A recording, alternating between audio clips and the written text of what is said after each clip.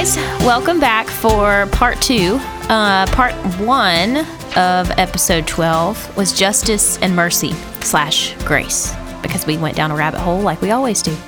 Part 2 is about suffering and prosperity. But before we start, we have been reflecting on part 1 for the past 2 weeks, and Rick has a burning question for Ben. Yeah, so you kind of left us off at the end of last week talking about asking the question, why this school of thought of why doesn't God just turn off his wrath? Like if he can do that, and if he's all powerful, he's sovereign, he can do whatever he wants to do, why doesn't he just turn it off and therefore simplify the entire equation? And you let Sam and I bumble and stumble around through the question, and then Sam signed us off before we had an opportunity for you to answer. And so I want to pose the question to you, just because I'm genuinely interested in your take. No, I won't. Thanks for asking, but I'm not in. No, You'll have to go back to part 1 to hear any answers. It's worth a shot. No, I thought the response that you two gave was pretty sufficient. The thing that question makes me think of is a passage in Exodus 33 where Moses is specifically asking to see God because of some stuff that's going on with the Israelites, and one of the things God says is, so here's what I'm going to do. I'm going to pass before you, and I'm going to say my name, the Lord, Yahweh. And then he says, I'll have mercy on whom I have mercy, and show justice on whom I'll show justice. And I think, like at first blush, that's a terrifying passage, and I think it's intentionally so, because there's a certain amount of like terror that comes along with like in theology they call it a theophany, when God shows up, and almost every time that God shows up, formulaically, the person who's experiencing it, the phrasing they use is falls down as if dead. It happens with John in Revelation. It happens with Moses. Like that's what happens, and there should be like a certain amount of terror with that. But anyway, the point I'm getting at is, because those two things are so closely associated, I think it's helpful to understand justice as not just being, it's a necessary part of who God is. It's wrapped up almost in his name. It's in the nature of his being. It's not just that God is someone who is just, it's that justice is wrapped up in the identity of God. I don't know does that distinction make sense? Mm-hmm. So yeah, that I think also kind of fleshes out extra nuance to what it means when we say, like, because he wouldn't be a God worth worshiping if he wasn't just, but also I think he wouldn't be God if he was just. And I think it's important for us, especially when we work through life trying to figure out like what moral behavior looks like for us. It's important for us to have like some kind of pinnacle of what right action looks like. And I think that necessarily has to be God. Because that definitionally is who God is. He's just. So do you, you said a word and I'm like, oh my gosh, I know that because of what I'm doing right now with the Bible recap. Theophany. Okay, so do you know specifically off the top of your head if that theophany was a Christophany? Or if yeah, that's an interesting question, because we talked about that when I was in school. Because I'm thinking, so a Christophany would be God presenting himself in the form of God the Son, would be Jesus. And so if he's talking about justice and mercy as God, then it's easy for us or new believers or unbelievers to relate the justice side to God and the mercy side to Jesus. But if it's a Christophany and it's God the Son telling this to Moses, then wow. Yeah, I don't... All right, we're going to research that and put it in the show notes. Disclaimer, this is a question that no one had any time to prepare for. No, that's fine. Because the only reason I'm pausing is because I want to make sure that I actually mean what I say when I say it. And I think I do. Because this question really did come up when I was in school and we were talking about like the formula of theophany in Old Testament and New Testament. I don't think theologically you can have a theophany without it being a Christophany. Ooh. I think to do that is doing exactly what, like... the Old Testament versus New Testament. Yeah, God. exactly what Marcion did, which is to call them and name them and recognize them as two independent deities. Like he called it the demiurge of the Old Testament and then Christ of the New Testament. Yeah, I think splitting them, I would agree. I think splitting them is a bad and maybe even all the way to dangerous Trinitarian doctrine, like to say that you can have one without the other. Yeah. And like the other one be completely uninvolved. And I think it helps us to flesh out another reality. And a lot of the time when we look at what it means for Christ to be a revelation of God's will or a revelation of God himself, we often think about Christ being godlike. Like, wow, look at these incredible miracles God can do. He's not limited by nature or reality or time or anything like that. That's incredible. So we think of Christ as godlike, but sometimes we forget to think about God as being Christ-like, which means the revelation of God is wrapped up in Christ most fully. And because of that, I think if God's revealing himself, he has to be revealing Christ as well, because it's a unified identity. I like that. That's good. Okay, so when we left off from part 1, we were talking about Jesus on the cross. And I think that launches us into this discussion about suffering and prosperity. So we talked about wrath, and this kind of, I think, relates, but why does God allow suffering? Is there a purpose for it? Is there value in it? Yeah, this is probably going to be an unpopular, at least initial reaction to this answer. I think it is, especially in the fallen nature of humanity, I think it is one of the most necessary things that God offers us as both justice and mercy. I think it's needed. I would even probably go as far as to say required oftentimes to allow us to, having been born naturally prideful, selfish, arrogant, self-consumed, self-absorbed, whatever else you want to throw in there, I think suffering is so unbelievably necessary for us to first recognize who we are. And then when you get this beautiful picture of God's mercy shown through Jesus Christ, suffering is also this unbelievable tool that allows us to understand and relate to a Savior that also understands and relates to us. Got the nod from Ben. Yeah. Thank y'all for being here this week. So what about the unbeliever? The one who says there cannot be a God if all of this exists? Yeah, that's always been like a really interesting question to me, especially since like one of the reasons that I ended up in biblical studies was because of an apologetics course I took, and there's a pretty big chunk of apologetics that's dedicated to answering exactly the problem of pain or the problem of evil as like a larger overarching part of the problem of pain, or encompassing the problem of pain. Every time I think about this, though, I'm reminded of the fact that I'm pretty sure like being able to have a philosophical answer to the question of where pain comes from or who's responsible for it or why it exists has almost no ministerial value to somebody who's suffering. Yeah.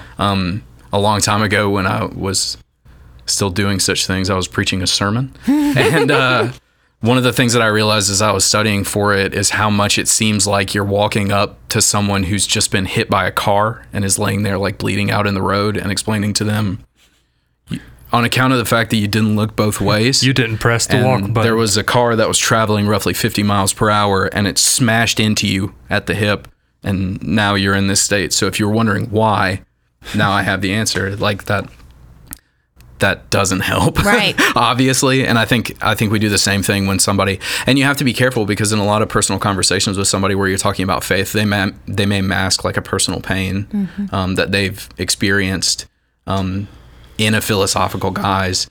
Some people genuinely just want to have the philosophical conversation. And I think there's merit to that, because for some people it draws them deeper into something greater, something better, something mysterious, something miraculous. But a lot of people will try to get answers to the pain that they're experiencing by answering that question, and I just don't think that's a worthwhile route. I think I would even take it a step farther than what you said. You said there's not a great deal of ministerial value in answering that question. I would even go to the non-believer. Like, I don't think there's a great deal of practical value. Like, to go back to the same analogy, like even practically, it doesn't help that person laying there in the crosswalk that's just been hit by a car, yeah. Right? It's, I'm in that moment of my life, I'm not looking for the philosophical answer to why this happened. I'm just call an ambulance. Yeah.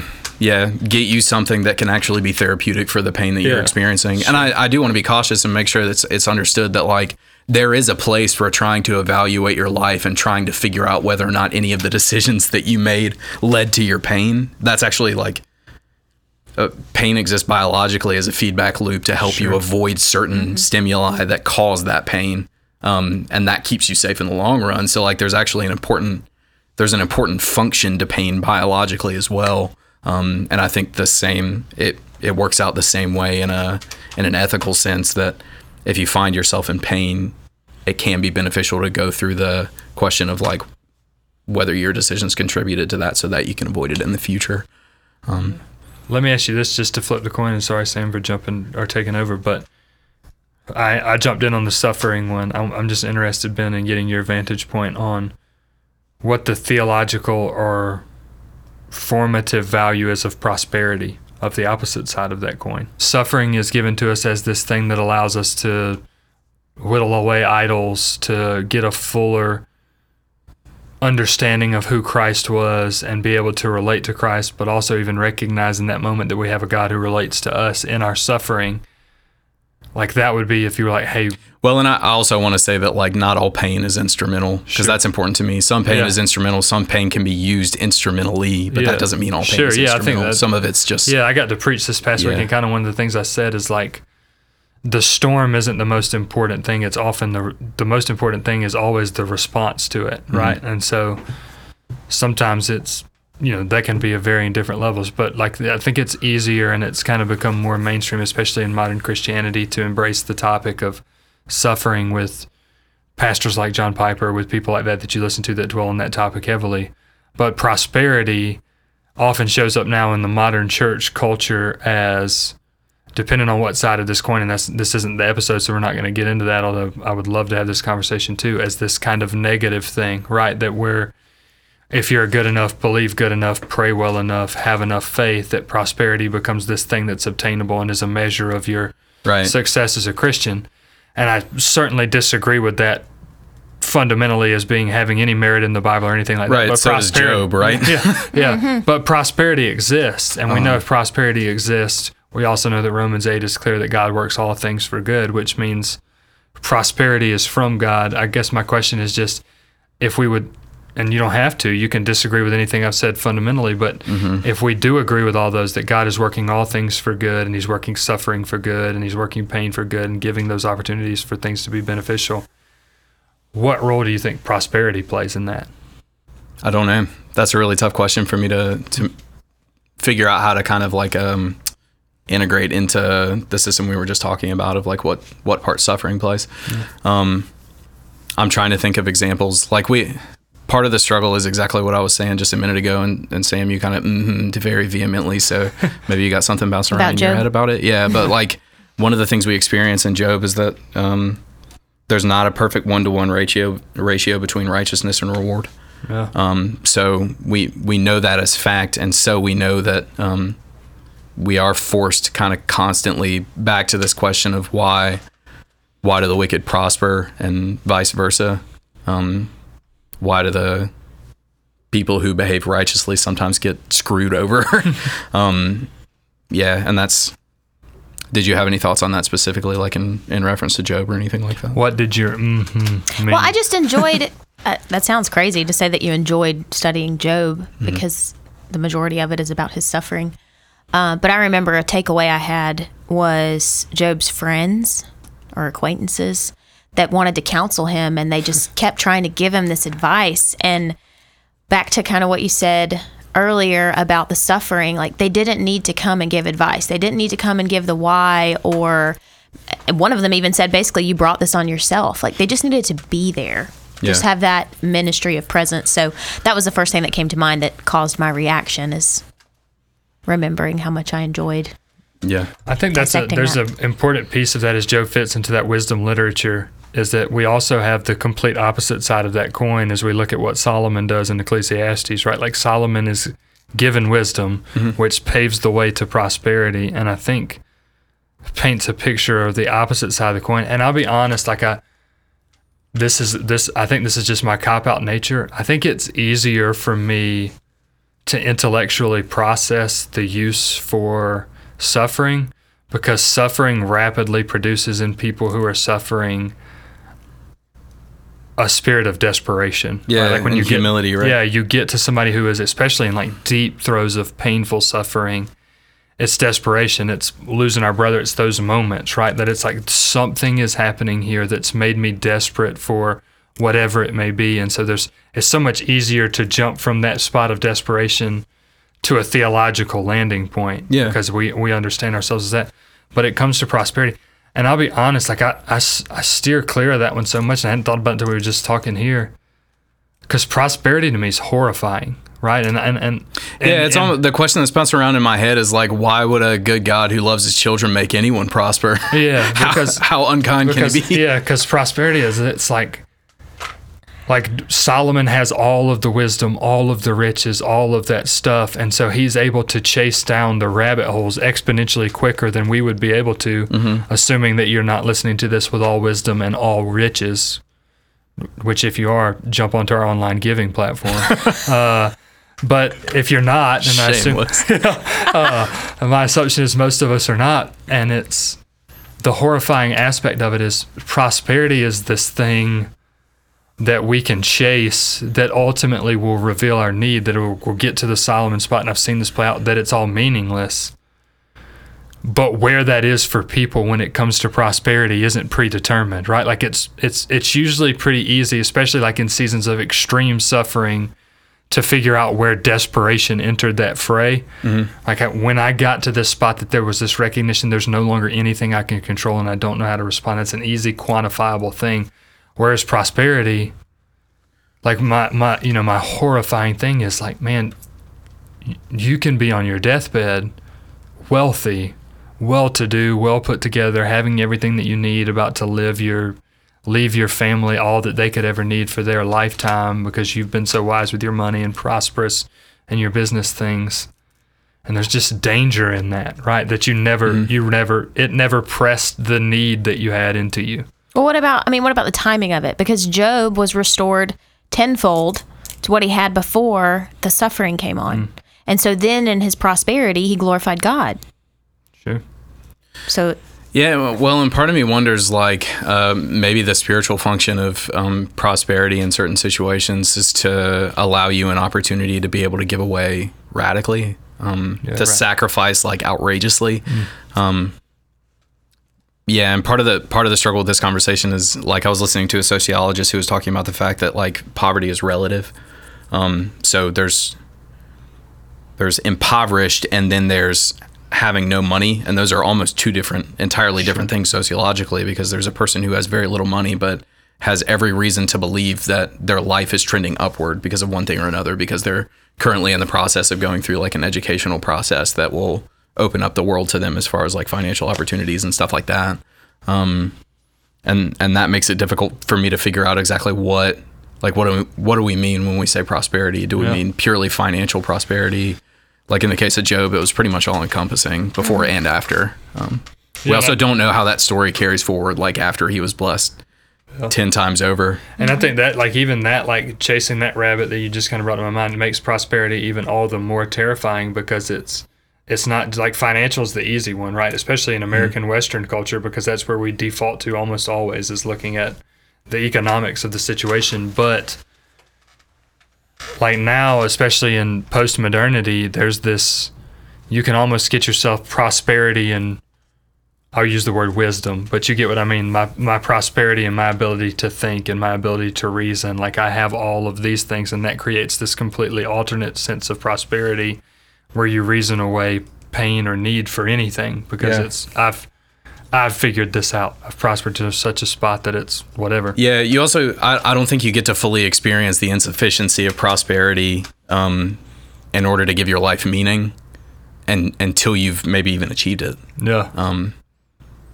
I'm thinking about, there was a guy, I can't remember when, and I know very little about this situation, but he basically he was a scientist, a sociologist who created a utopia for rats, which is what it sounds like. He just set up like this enclosed environment where they pretty much had all of their needs met.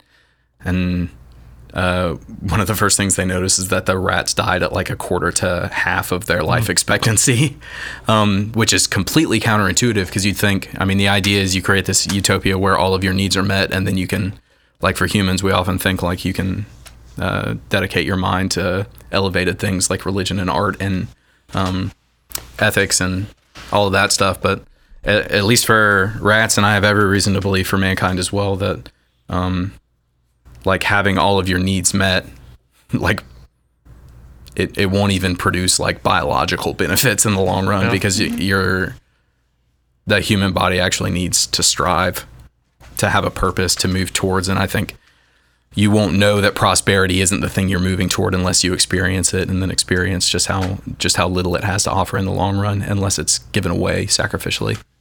I think one of the benefits of prosperity and thinking about this is like sometimes prosperous situations, once you get them maybe in the correct lens, allows you to see the unfair weight that you press on things. Like when I get to do premarital counseling with people, I'm like, one of the most damaging things that you can do to your spouse is to have unrealistic expectations of your spouse. And what I mean by that is not like that they do laundry and cut the grass. Like, dudes, we could do a better job of doing laundry and cutting the grass and doing whatever.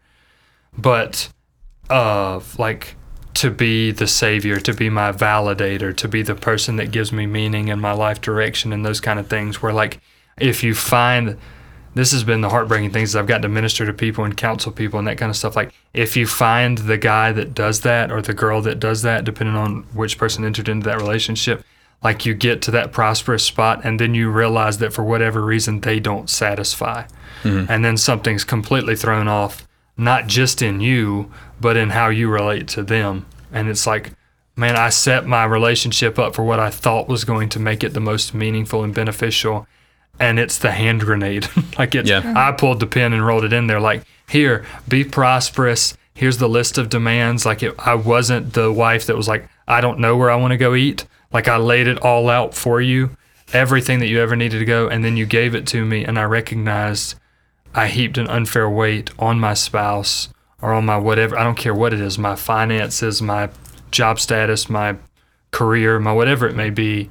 I gave this thing an unfair weight, and then I got it, and it's Solomon. I realized this doesn't deliver. Yeah.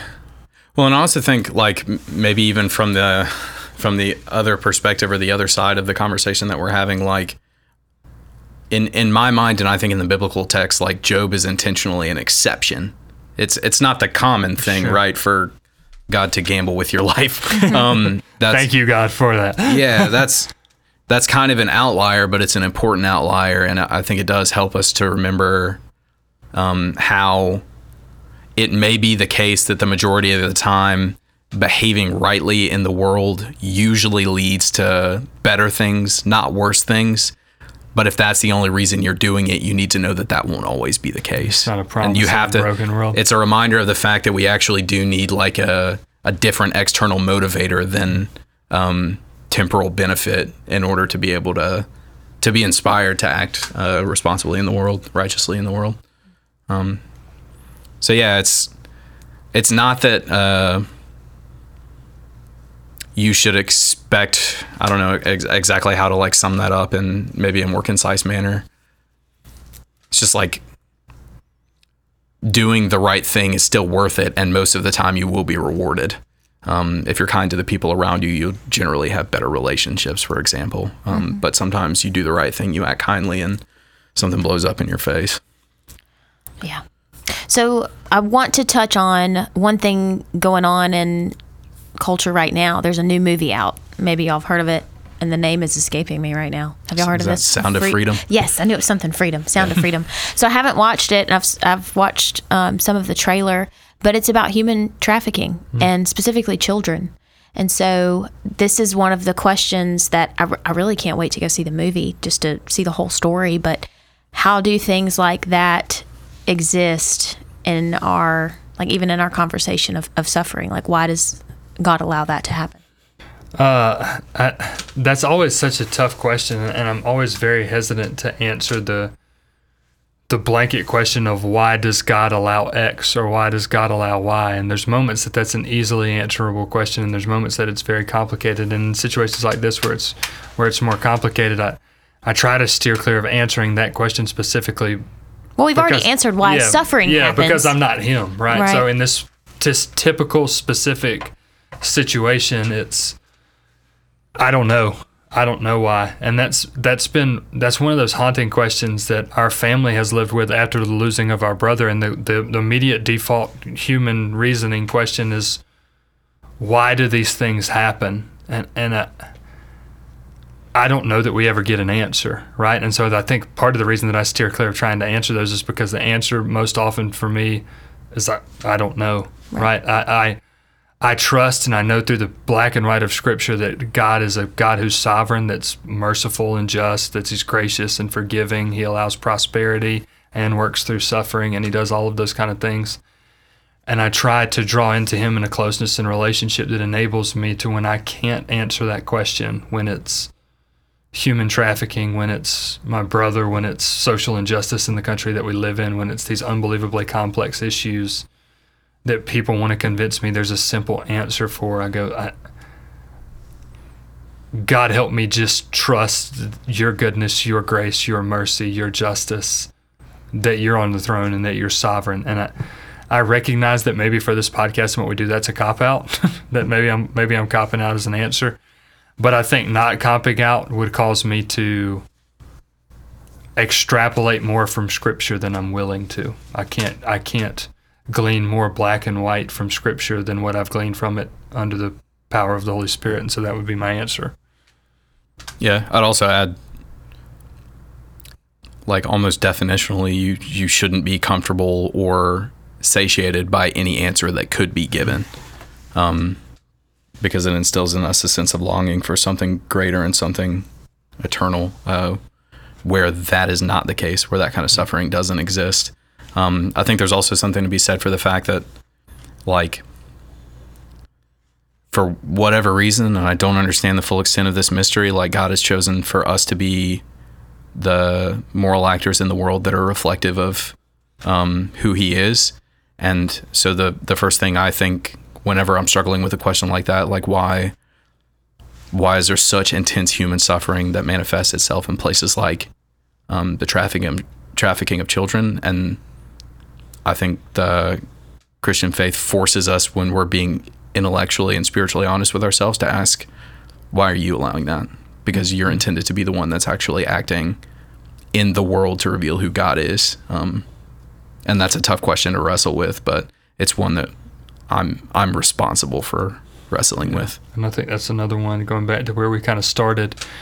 As you look at suffering and the benefits of suffering, even suffering externally outside of you that you see, I think that few things in the world compel to action like seeing injustice. Like, we even saw Jesus model that in His ministry. You know what I mean? And I think, man, if you're wrestling with that question of why, I love your thing. My almost pushback to people would change your question and ask, why am I not more involved in purchasing a ticket to a movie? Because it takes 7 seconds in Google for you to figure out 1,000 organizations that you could either go help, give to financially, to whatever extreme, abandon your entire life up to this point to go and see those kind of things stopped around the world. And are you going to be able to stop all of it? No, but you'll be able to stop what God has ordained for you to stop, and be obedient to Him. And so, yeah. That's good. Well, that wraps up part 2. We will be back in 2 weeks with another episode. Check out the show notes. I also want to highlight, in the show notes, we're going to add one of our local partners, iCare. They are on the ground in our community battling back against human trafficking. So it's not just in the movie theaters, but it's here. So thanks for listening, and we'll be back in 2 weeks.